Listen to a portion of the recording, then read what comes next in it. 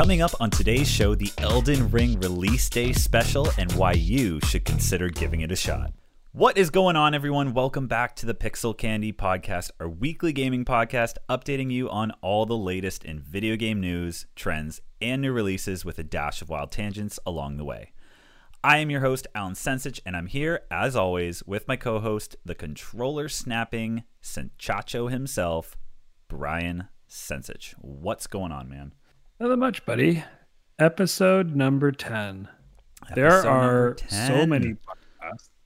When I say so many podcasts, I'm talking like there's hundreds of thousands of podcasts that don't get past episode 1. They make one episode. I see it all the time. Like I see it in like when I look for podcasts. There's a stat. I forget what it is, but there's so many that get abandoned in the first 3, in the first 5, in the first 10. And then there's very few that kind of go the distance because what inevitably happens is when a podcast is brand new, there may not be that many listeners. People get discouraged, like, fuck this. And it just sits in the ether. So good on us for keeping with it. Well, let's hope it keeps going, man, because World War III apparently started today. That's great. Oh, good Lord. You know, I'm really sick of living through like just historical moments. I wish that would just, you know, come to a full stop. I want precedented times again, you know? I'm really sick of the whole unprecedented nature of what's been going on lately. I feel like what happened is we're in a simulation. Someone's got a controller and they did all the side shit first.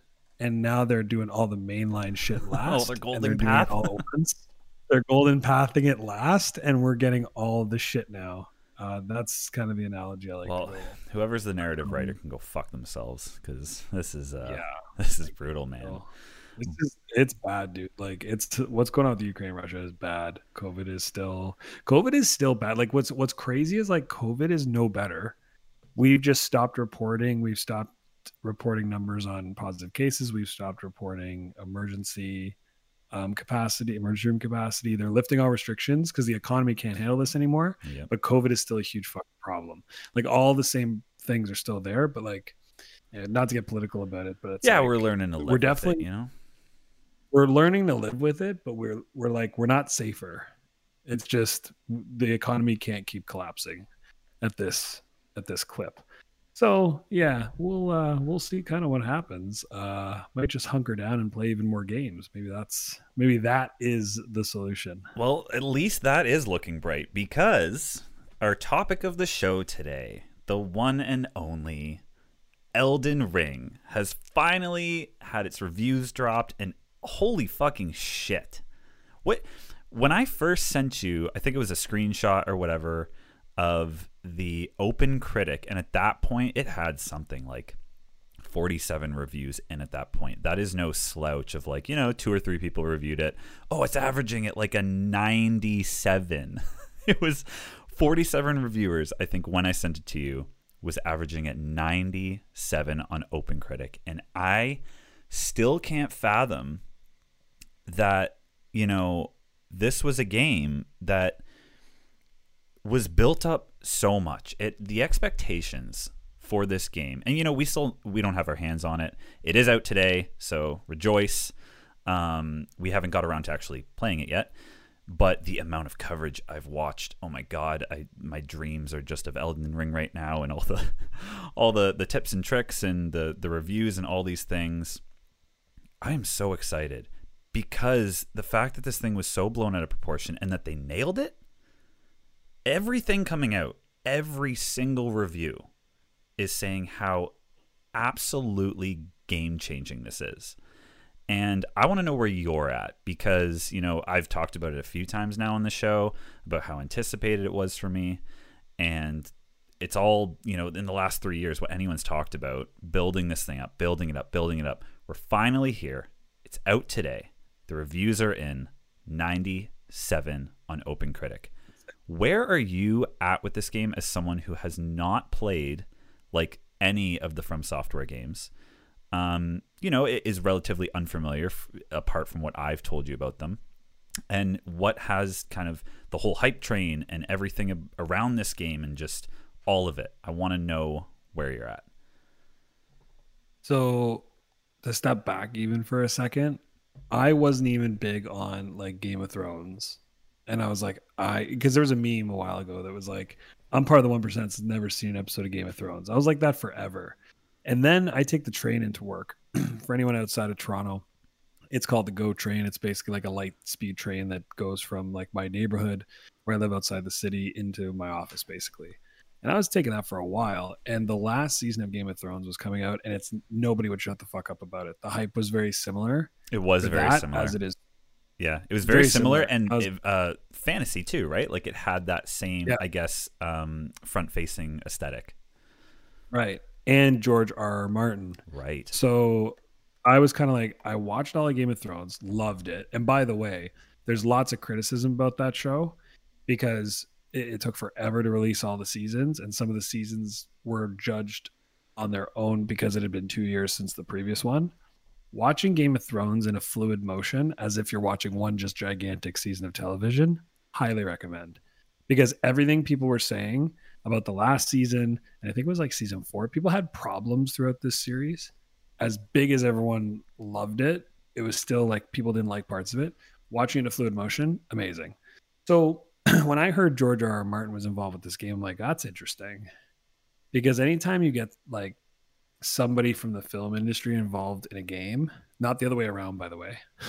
Well, keep in mind though, he was the author of what from Song of Ice and Fire is the original name of the Game of Thrones books. Yeah, but yes, exactly. Sorry, like he's legit. Like he's a storyteller, and like we've talked on the show about how much we love storytelling. Yeah. And for me, like I was like, okay, but this is a Souls game, and we've talked about Souls games, and we've talked about how much I hate difficult games. I'm not playing video games to piss myself off and snap a controller. It's literally in my intro. Like I will snap an $80 controller over the dumbest shit. I haven't actually done it, but I've been very close, which is why the intro is pretty funny. Yeah, but it's your vibe. This game, like you said, it's my vibe. This game was so hyped up. It's all I've fucking heard since I started paying attention to video game news about a year ago. And I know the hype train was huge years before that too. So part of me is kind of like, I think based on everything I've heard, it's like, if I play this game, like, am I playing a piece of art? Like that's literally what it sounds like it's going to be. And I think, and we're going to talk about this later, I know a little bit, but like I'm playing Hotline Miami right now, which for anyone who doesn't know is like a really difficult game. It's kind of one shot kill, one kind of knife swipe kill in both directions. So if you can get a flow going and take out a bunch of enemies, it's cool. You get into flow, you're good. But if they hit you once, you're done. And it's hard. So as I think about that, can I ask you one question? Is it hard or is it punishing? And this will come up later. So I don't define punishing. Define the difference. Punishing in the sense, let me elaborate a little bit. So hard meaning why is this built like this? This is really frustrating. I can't get past this. This game is too hard. Versus, oh man, okay, that hurts, but I'm gonna try again. Okay, I think I got didn't get it this time either. God, that hurts. That is punishing, but I'm going to keep going, and then you finally do it. And that feeling of getting through those levels is what the magic is. Hotline Miami is, by that definition, punishing. And I'm such a fucking idiot. Like, I will do the same thing. Like, because if you think about this game, so it's an overhead game. We were going to talk about this later. Might as well talk about it now. It's an overhead game. It's got to be like 8 or 16-bit. It's made to look really old on purpose. It's very arcadey, and you're running around, and to get through a level, because it's all level based, to get through a level, you have to do like 5 to 6 different like maneuvers in like your strategy to get around this floor and kill everybody. I'll do the same first thing way too many times before realizing that first thing I did is the problem. Like the other 3 things will be fine, but because I did the first thing wrong, 4 and 5 don't make sense. And like it's like Einstein, like doing the same thing over and over again, expecting a different result is insanity. And is that Einstein who said that? I think it was, but I literally, that's what it is. So it's training me out of that and into a better mindset. Interesting. So all this to say that I feel like Hotline Miami is like boot camp for a Souls game. and I feel like I might want to dive into it. We've talked before, like I have Bloodborne. It's on my PlayStation in my library. I haven't downloaded it.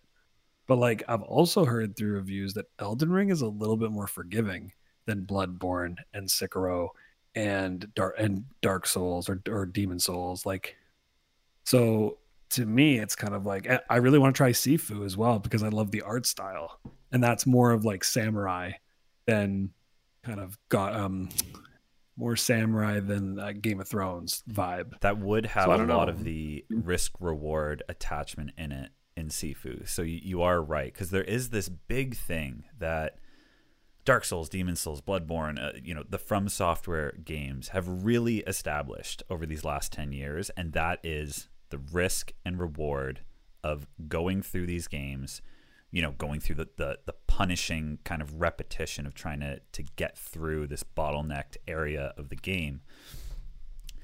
And you mentioned Elden Ring is kind of the first, a lot of these reviews, a lot of people are talking about it. A lot of the more casual players that are even reviewing it are saying like, this is the game of like a generation or, the decade or however you want to say it. It is a very important game. You touched on it being a piece of art. And, there is something to be said for, if you're this deep into gaming, obviously, being part of the zeitgeist. Like, what's going on right now in gaming, right? Right now, if you're kind of dialed in, it's Elden Ring, man. It's all anyone's talking about. And like, I don't think it's a question of do you want to miss out on that, but it's, being part of the conversation and just kind of knowing, well, when something gets this overwhelming amount of praise, there has to be something there. Even for people who at face value look at something like this and go, I'm not into high fantasy. I'm not into medieval type things. From what I've heard of the Dark Souls series, not into it. I don't like difficulty, like, etc. All that stuff, right? But you can't help but look at everything coming out about this game. And like, I've kind of given you a brief overview of what I guess the gameplay loops in previous From Software games were. I don't know, like, would it help if I kind of clarified the quick gameplay loop of what those games involve? Or have you kind of gotten the gist of it through all these things about Elden Ring? So I've gotten the gist of it, but I think for listeners who might not be familiar, I think it's worth like reviewing really quickly. And there's gonna be pieces you mentioned that I'm like, oh yeah, I didn't realize that. Absolutely. And I guess, before I kind of dive into that, to just give a really quick backstory of even where I'm coming from with this, I think I mentioned this on another episode before. I was you about a few years ago. I was just like, dude, I have no interest. It was right around the time Sekiro dropped and Sekiro won Game of the Year. It was all anyone talked about. Sekiro, Shadows Die Twice. This game's the second coming. It's amazing. And I looked at it and I'm just like, honestly, again, difficulty did not interest me. The grind that everyone talks about that game being and that the method of getting through it, I had no interest. And it wasn't until, and this is very far removed, but this game was very, very influenced by Dark Souls. And that's a game called Hollow Knight. I don't know if I've ever talked to you about this or if you're familiar with what this game is. It's a very dark but cartoonish side scroller, like very simplistic visual game. But the actual like core of what you do, the gameplay loop, is directly born from what From Software kind of made their games around. That game is one of my favorite titles ever. I love it to death. It is so fucking difficult and punishing, not hard. And that introduced me to being like, you know what? To your point, Hotline Miami as well, making that connection and kind of the trying to get through the grind is very relevant as well. But when the PS5 came out, Demon Souls was the launch title.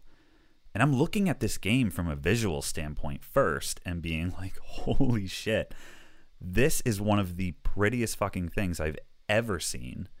And, thinking the Hollow Knight, I'm like, well, it has this formula. Like, do I want to try it? And sure enough, picked it up on launch day. Absolutely love that game. I love it with everything in me. Now, past that, I haven't really gone back and played all the older titles. A good friend of mine, though, is absolutely obsessed with all of these, and I learned a lot of what these games have to offer through him. So that's kind of the backstory of where I'm at. And then, Elden Ring was announced, and I've just gotten more and more excited to get into this game. And that is because the gameplay loop. Now, from my understanding, it's combining two very important things here. The first one being the From Software formula. And what that is, for anyone who doesn't know, hasn't played, at its very core, it is you progressing through a level. Every time you kill anything, there's some items that will also do this for you. You obtain a currency. It's called something different in every game, but you obtain a currency that then helps you level up, better your weapons, etc., all that stuff. If you die, and again, the game is very challenging, so you're gonna die. Like, this is not like a game you can just set to easy mode and rush through. When you die, you drop that currency.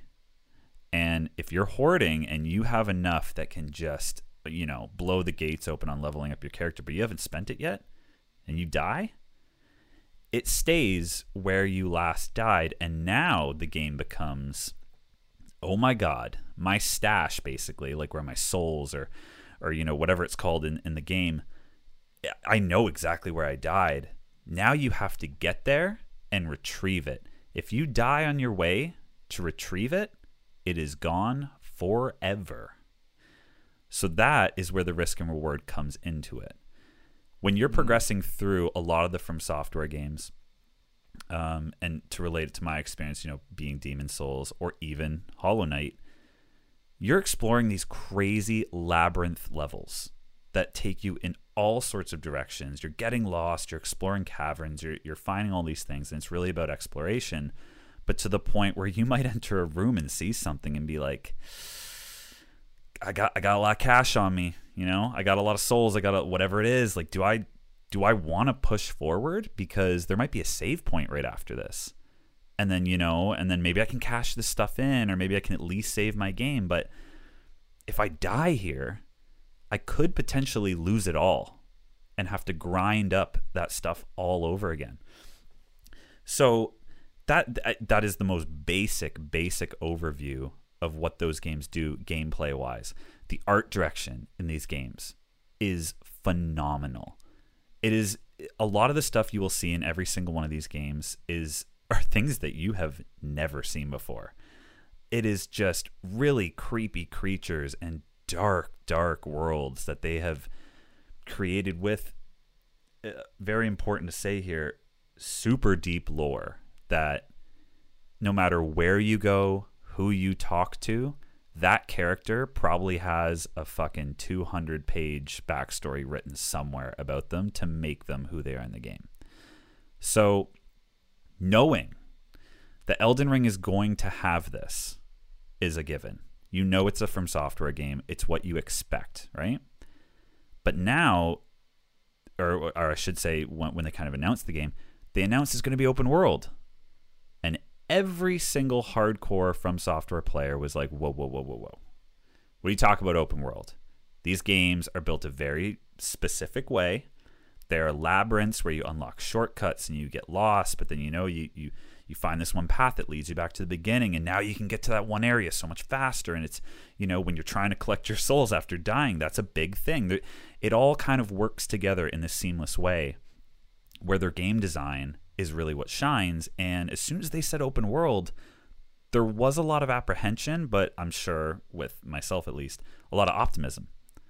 Now, all I wanted was, I was talking to my buddy the other day, and I said, listen, the reviews hadn't dropped yet. And I said, hype is a dangerous thing. And I have been like a flagship for like hyping this game up. Like the TikTok Discord right now, oh my God. People are just bashing each other over like their opinions on this shit. But I was really optimistic, and I said, all I want is a finished game, number one. Just want it to run. I don't want it to be a disaster like all these other games lately. And if I'm thinking about what I want from this game, I want, number one, the From Software the known thing, that gameplay loop, that risk and reward of like really grinding things through, but like you've now experienced through Hotline Miami, not difficulty just for the sake of difficulty, but a whole ass journey through the punishing nature of it all. And secondly, because they didn't, there was a bit of hints toward this, so I kind of landed on this as like the natural order that they were kind of going in. I wanted a Breath of the Wild Zelda fucking open world approach. And now, to anyone who hasn't played Breath of the Wild, it's a super popular game, but just really quickly, I know that you haven't played it, so you might not be familiar with, well, what does that mean? Like, what is a Breath of the Wild open world? Because you've played open world games before. You play all sorts, right? So I'll relate it back to something I know you're familiar with, and that's Assassin's Creed. When you played Valhalla, what pissed you off about that game? The fact that when I would enter a part of the map, there were 900 million icons in my face, and I literally just was like, I don't even know where to start. My problem with so many of these games is when I hit a fork in the road, I get down halfway down one part of the fork. I'm like, wait, but what's the other way? And that's why open world games are challenging, because I'm like, yeah, I'm doing this now, but what am I missing out on? And there are some open world games like Dying Light that we've talked about before, where if you go down a certain path, you're completely fucked on the other. And like, that makes me crazy. So yeah, that's kind of been my experience with it. Is I just, that's why I tend to like linear path games better, because it's like whatever's in front of me is what I'm doing. Right. And I don't have to think about like, but what if I go back and explore that other room? Like Psychonauts was a bit like that too. I'd be like, shit, okay, which way do I go here? Like, am I going to miss something if I go this way? So that's just my take on it anyways. Well, I don't know so much about, the fork in the road and really the decision over, oh, fuck, do I go left, do I go right? And then second guessing your decisions, because that's probably going to nag you in literally every game. But you said something very important there, and you started out by saying you were overwhelmed by all those icons.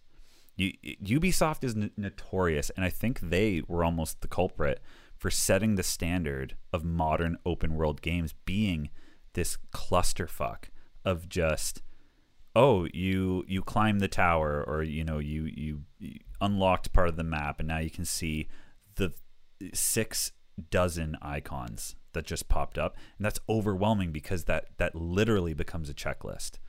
And for people like you and me who have a problem with letting that go, every once in a while that will become almost chores. Like, you're just looking at the map going, okay, well, I did 4 of the 5 towers, so I only got 1 left. I got to do it now. And it's there is no discovery. You are constantly opening your map. You are leaving the game to reference your map. You're looking at the icons. You click action on one of the icons to highlight it. Then there's a waypoint on your map in game. You follow that like a fucking zombie until you get there.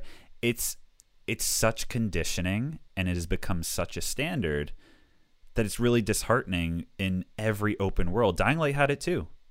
Dying Light 2, literally, as much as I love that game, had the exact same thing. You climb towers, windmills, same shit. You climb windmills, you turn on the power, boom, bunch of icons you need to like check off now. Breath of the Wild, when it came out, God, what, 4 or 5 years now? 2017, I think. Yeah, it did something that changed open world forever, and no one's really copied it until now. What that is pure blissful exploration. There is fucking nothing on your map, at least in Elden Ring. I know Zelda had like a few things, but like the way that they approach it, you are given the entire map at the very start of the game. There's nothing locked off to you. So that in itself might seem overwhelming, right? But when you open your map, there's nothing there. It's a little tiny circle around your character, and everything else is just fog. You have no idea. If you go north, east, south, west, it doesn't matter. You have absolutely no idea, both in-game and exiting the game, going to your larger map, where the hell you're going. So what's the result of that?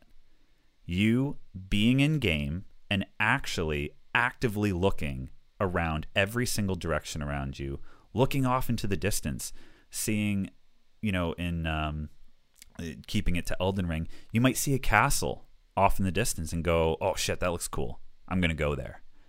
But then along the way, 500 different things happen that pull you in a different direction. You might not get to that castle until a week later of playing, because you might have got attacked along the way. There might have been a cave that you wanted to explore halfway towards your destination. But as you progress through the map, and again, when you leave the game and you bring up your overworld map, they're still not giving you clusters of big, like, oh, you unlock the tower, here's a huge portion of your map. That never happens. It only shows where you've been, and the map markers are completely up to you. So you basically have a tool set within the map that you can say, oh, that castle, okay, that's really cool. I need to go explore that. Well, you open up your map. You might have to guess where it is within the fog. You place a little marker, and then you know to go back there. Because you might get sidetracked by, again, 500 different things, but at least you know that marker on the map, when you open it up, was something you found and you find important enough to want to revisit. So what Breath of the Wild did and what Elden Ring now seems to be, improving upon is just natural ass exploration in gaming, which I don't know, other than Breath of the Wild, the last fucking time I had that. I think if I personally think back to it, there was like Skyrim and the Fallout games had a very similar thing. They had a lot of icons on the map. But it's just this idea of when we were kids and we were playing games, there was this really fun nature to like loading up into, we didn't have a lot of open worlds back when we were smaller, but even, isolated levels. Like you want to think back to like, dude, Toy Story 2 on PS1, if you remember that. Like no matter what the game was, you would load into a level and be like, oh, I want to scour like every inch of this. There was no map. Until we started getting open world games, you never had an overworld map. You had to actually search within the game to find and discover and find secrets, and like doing that stuff felt so much more rewarding.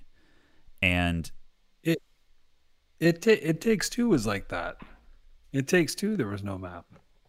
And that but that was really a very linear game, I would argue. It was very linear. It was. Yeah. I mean, it wasn't fully open world, but it definitely was like discover whatever it is in front of you and deal with that, because you don't even know where else to go. Exactly. I feel like with some of the games too, like I know with Grand Theft Auto, maybe even with the newer Assassin's Creeds, you can turn off a lot of the icons so that when you turn on your map, it is blank or limited things show.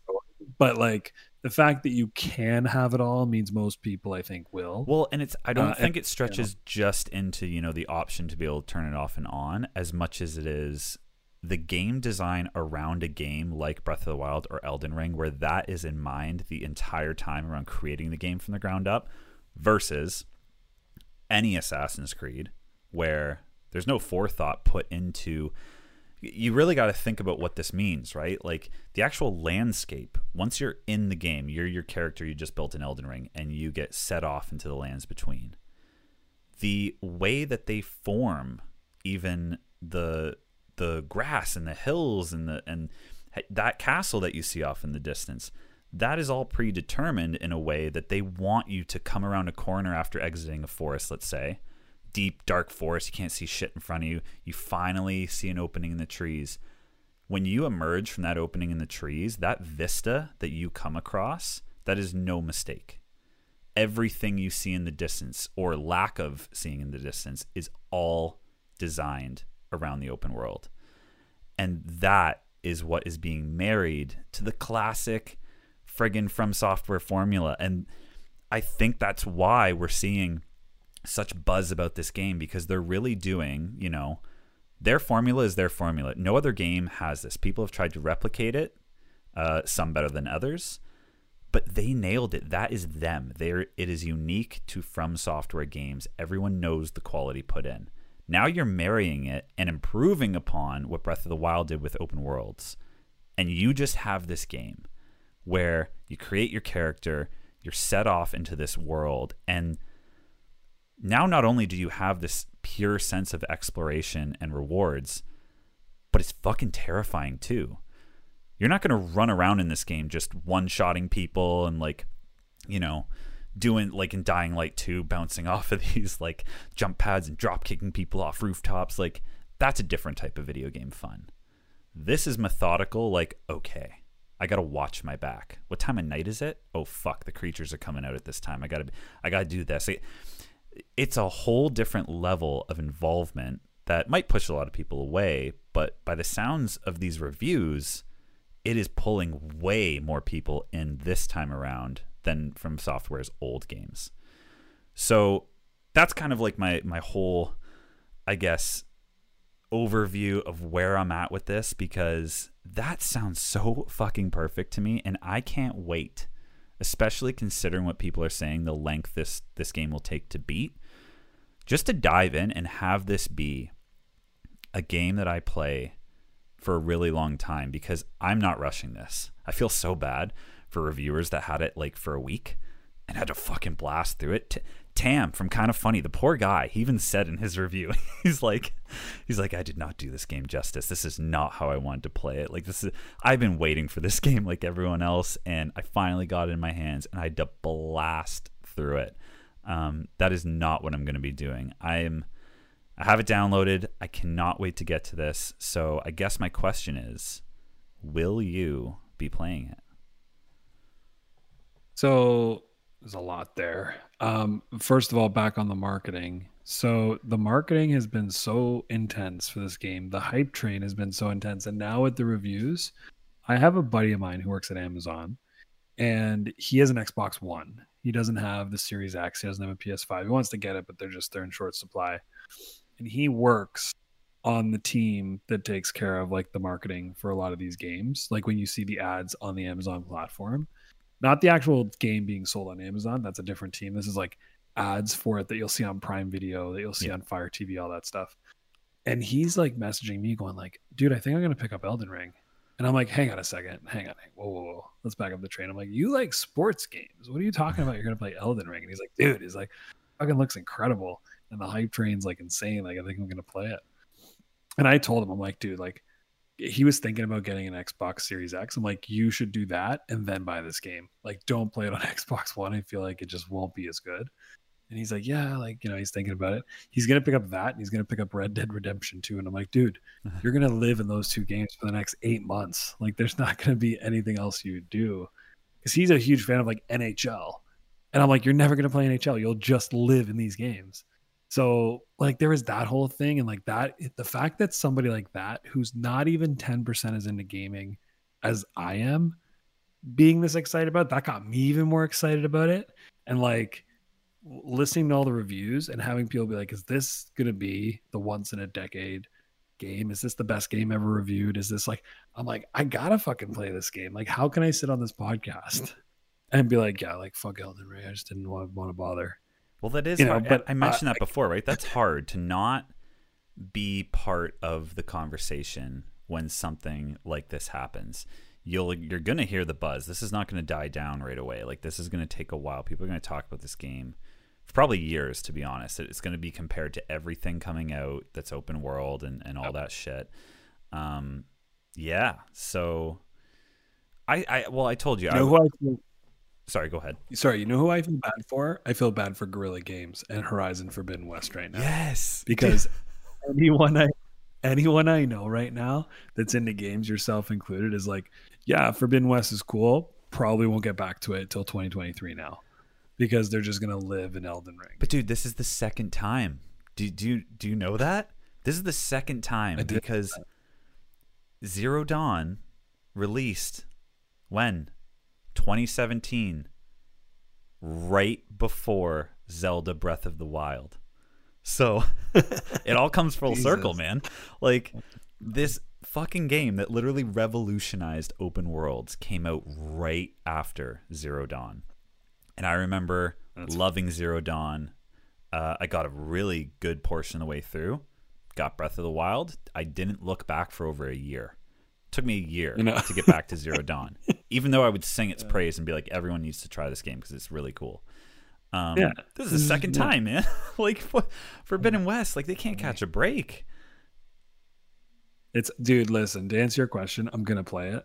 But you know me and how I roll. I am not paying $80 for this game, and I'm not playing it anytime soon. I'm going to wait till that game is $30. Because, dude, what's $30 right now? The hype train from a couple years ago, Cyberpunk, $30 on the PlayStation Store right now.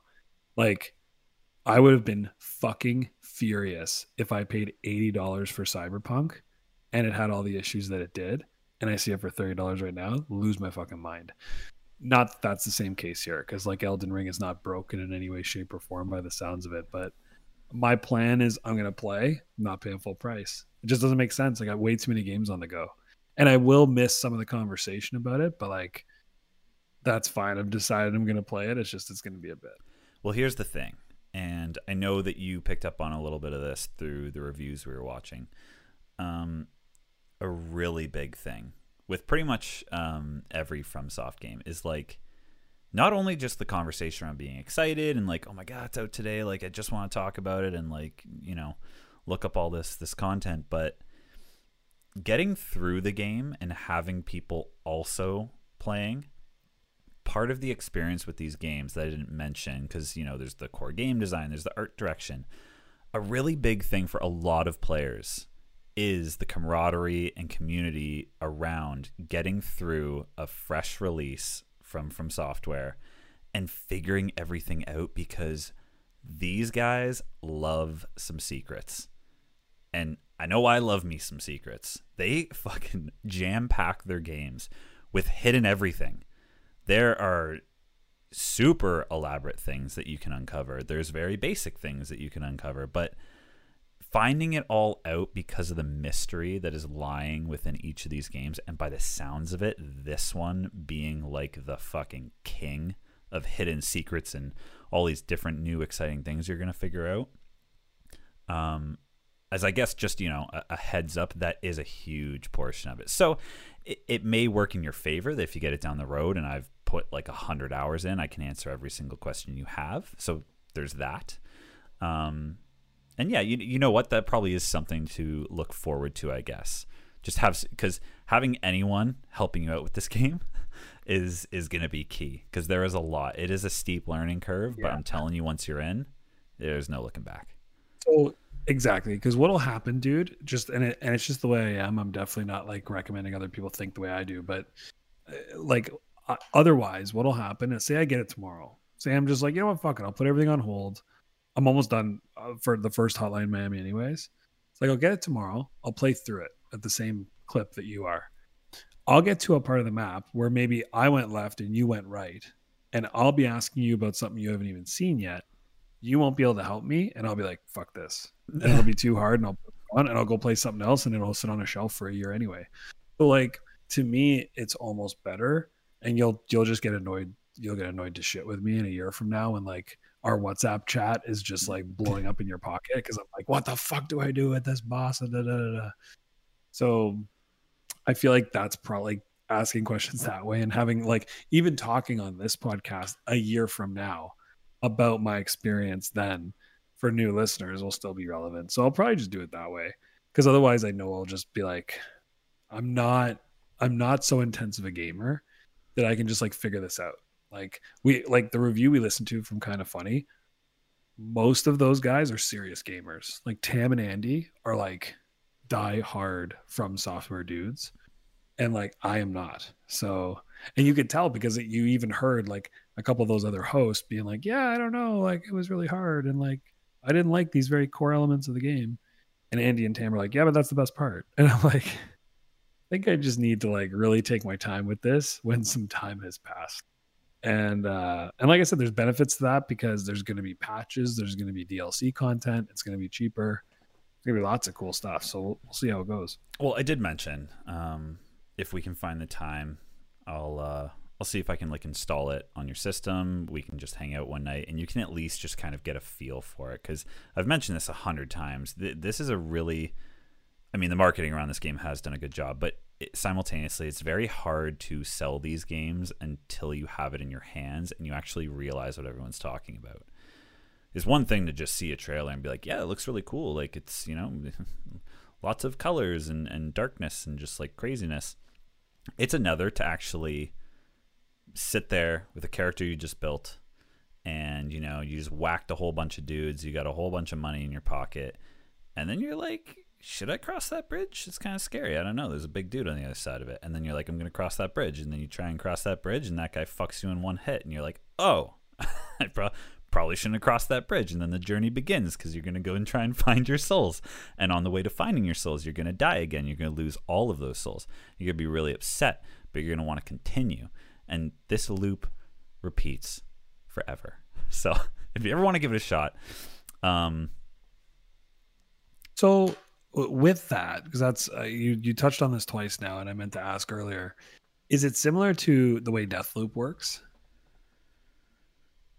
No, I wouldn't really relate it to, because Deathloop, I think, really being its own thing. You have all your stuff. Like Deathloop, you die and you drop all your shit, and you have to go back and find where you died to pick up all your stuff. You 100% have to do that. You are right, actually. With what was the currency in that game? The Residium? Residium. Is that the right game? Yeah. You know what? You are right. Yeah.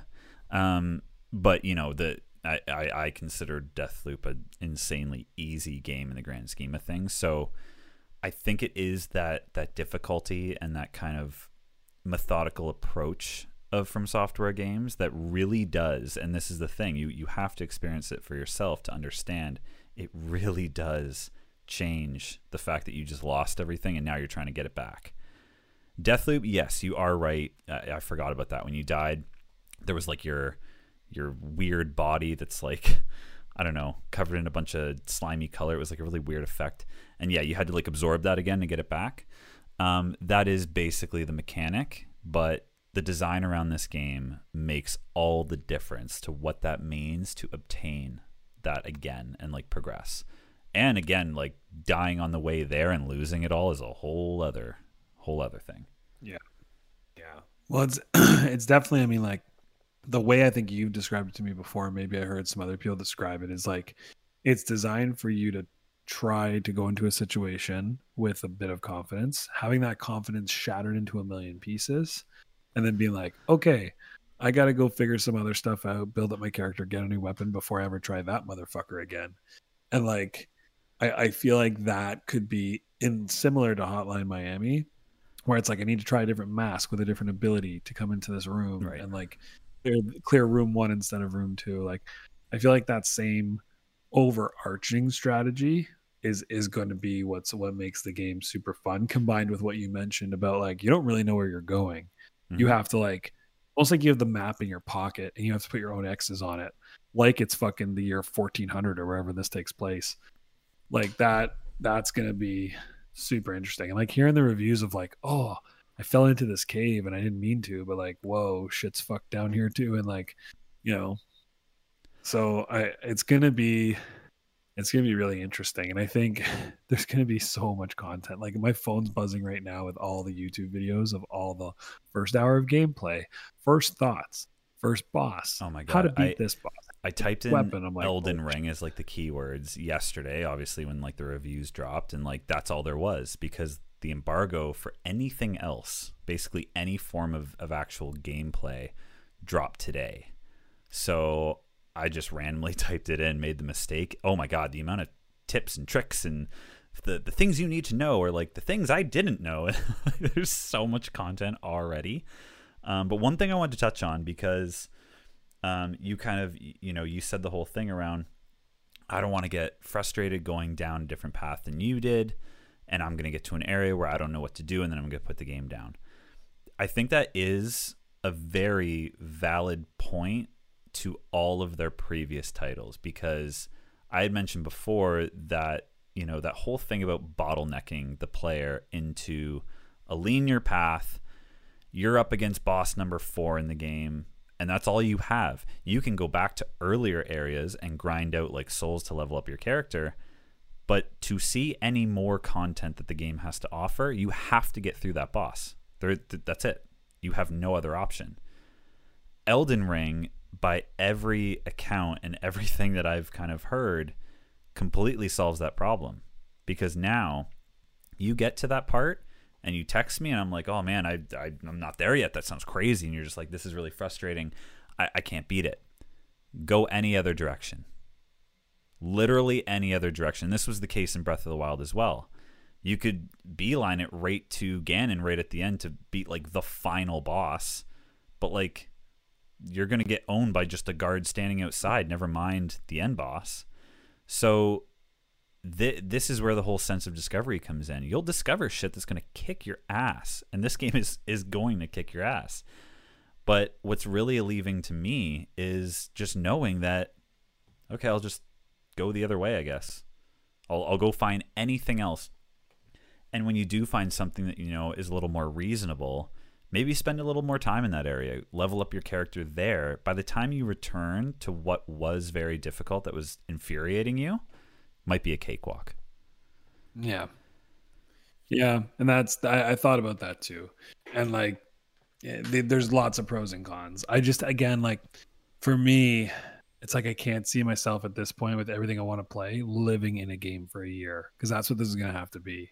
Like I can't see myself just be like, I'm going to play 15 hours and I'm going to play other stuff.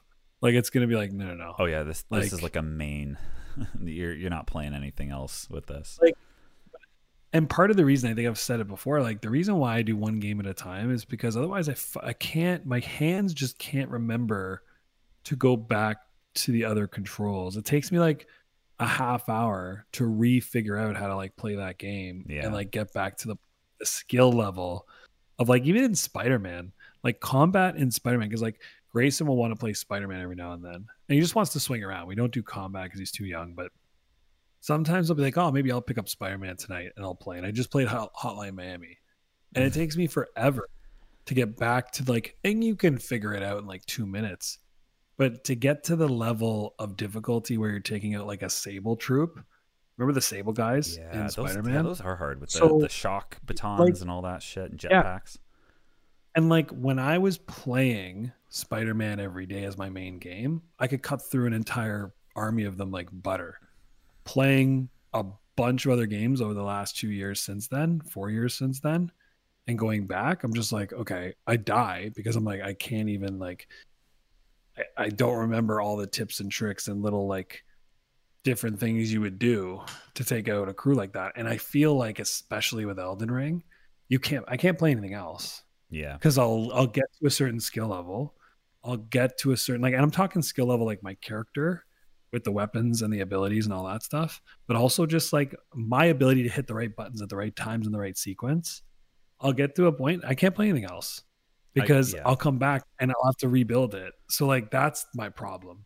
It's like I got to be in a place where it's like I'm cool to play this for 3 months minimum. Yeah, that would be a good call, because I can totally see already, based on, you know, even something like Demon's Souls. There is a lot to it. There's a lot to remember. Like I said, you do kind of need a friend to bounce off of and be like, how the fuck do you do like this one thing? Oh, you gotta talk to this guy and then go here and get that item to unlock this. Like there's a lot of really intricate systems in this game, and control wise, I mean, I don't know how it controls yet, but a huge topic that's always been surrounding From Software games is accessibility, because the argument for years has always been like, the games are too hard, like why can't you guys make an easy difficulty? And I think even I mentioned that years ago, where I'm just like, yeah, like, I don't know, like I haven't played them. Why can't they have an easy setting or like a slider to like gauge the game?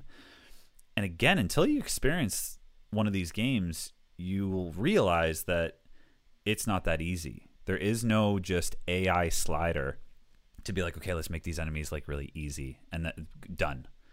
That's cheap game design. And that's what these guys do not do. The one thing I would like to see in all their games, to be honest, because we're starting to see this a lot with Sony titles, especially. Started with The Last of Us 2. Ratchet and Clank had it, and I know Forbidden West has a really good accessibility menu. And this is the argument where I think there's a lot of things that are valid here that I can't comment on Elden Ring. I can only say I'm hoping for stuff, and I don't have the highest hopes because, again, their accessibility in the past hasn't been the greatest. But with the argument surrounding all of their previous games and now Elden Ring of it's difficult, like how can we get more people to play it? I think they've done a great job already in what it sounds like, in terms of the game design and pulling more people in to allow it be a little easier. It would be nice to have those accessibility options. And I'm just talking about stuff like auto run. That is such a simple accessibility feature in 2022 now that, I won't get into the whole story, but like I'm still reeling from something that I experienced at the beginning of COVID, and all about this with my hands. I still don't really know what the fuck happened, but I had some serious problems with my wrist and my hands and the nerves and all these things that I didn't play games for a while. I was restricting my phone usage, and like I'm in a really good place now. But every once in a while I have like a bad day where like I get like cramps and like they really hurt.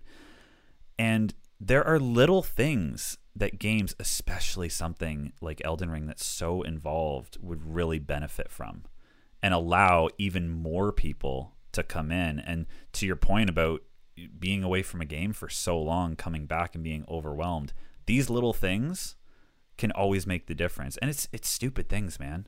Auto run. Remember in Last of Us 2 when I texted you, I'm like, hey, there's an accessibility feature to auto pick up every item. Like you don't have to just spam triangle every time you go up to an item. Like the best. Changed my life. And like when we got Grand Theft Auto 3, Grand Theft Auto Vice City, and San Andreas remastered recently, dude, you can change it now. So they added this feature to the remaster. But that original game, you had to jam, you had to fucking rapid tap square to run, dude, or whatever button it was. Maybe that's why like, my hands are so fucked up. Is just the Grand Theft Auto series. Because you have to run through that entire game. You can't walk. Same with Hitman, like holding R1 or whatever it is. Like why am I holding a shoulder button? Yeah, just like toggle on, toggle on. Nicer. And maybe Hitman has it, by the way. I haven't looked. No, at that they menu, don't. but like, trust me, I've looked. Like, you know what I mean, like that. But running anything where it's like, please don't make me hold a button to do this. You know what? I don't mind hold. Speaking as someone who had like actual issues just with this type of stuff, holding is not as bad. Still annoying. Toggle would be nice depending on what the feature is. What really pisses me off is any game. There's no excuse for this. I'm saying there's no version of reality where I'm like, yes, that was a good decision.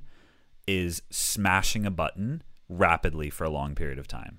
So if a prompt comes up on screen, it's like press X and it's just telling you to just literally smash it, and then it goes on for way too long. No, thank you. That will fuck up my hands for the entire night. So the option to just switch it to hold, beautiful. I do it in every single game. I saw that change because I remember like Resident Evil 4 was bad for that back in the day. They switched it now where it's like put your joysticks and guide them to this one circle and then tap R1. Guide your joysticks to here and then tap X. Like that Spider-Man did that. So it was more that instead of jam X a bunch of times. But like, here's what I'd love to see. This is a little outside the box. Wouldn't it be creative? Maybe a bit confusing at first, but I think people would adapt if there was a shift key. So you have a keyboard, right? And when you hold shift, the number 1 on your keyboard can be an exclamation point, or the number 2 can be the @ symbol. Number 3 can be the pound sign. What if it was like that on a gaming controller so that shift L1 does one thing and L1 on its own does something else? You double the amount of buttons that can be used for shit. I mean, and a lot of games do have that, but that's usually built into their systems. You're saying as like games that don't already have that built in to open up like an accessibility menu? How would no like how would you I'm saying like L1 does like one thing in most games. If you had another button that was actually designed on the controller that was literally, you could call it shift, and you click shift and now L1 does something different in that same game. Do you know what I mean? Because otherwise what happens is like in sports games, for example, like the button to shoot is the button to check when you don't have the puck in a hockey game. Like the button to slide tackle is the same as the button to lob pass in a soccer game, depending on if you're on offense or defense. But it wouldn't be a problem for sports games because it's already built in. It's like when you have the soccer ball, it's a bunch of different controls versus when you don't, and you don't need even all the buttons on the controller for whatever you do. But in Elden Ring, in any of these open world games, like, wouldn't that be easier? Like, that would take away the need to hold or spam anything because you could just be like Shift L2 and it's on now forever. Shift R1, this thing's on now forever. I see where you're going. Maybe, like, and kind of programmable hotkeys in a sense. Basically. Yeah, something like that. I again, haven't really dove into to anything, especially for Elden Ring. But it's always a topic of conversation for these games. Just, they're way too hard, make them easy. It's like, I don't think you need to make them easy. I think, especially based on the game design, and you can't really change that too much, I think it would definitely benefit from some accessibility options, just like the ones we mentioned. Tap to hold, auto run fucking saved my life. Any first person game where you gotta like click L3 and they sprint, if that sprint gets canceled on its own too quickly and you got jam that goddamn joystick into the controller again,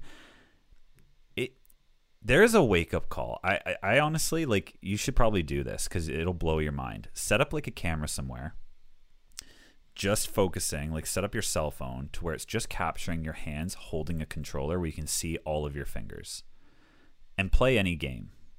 Watch back like 20 seconds of that footage and look at all of the things your hands are doing.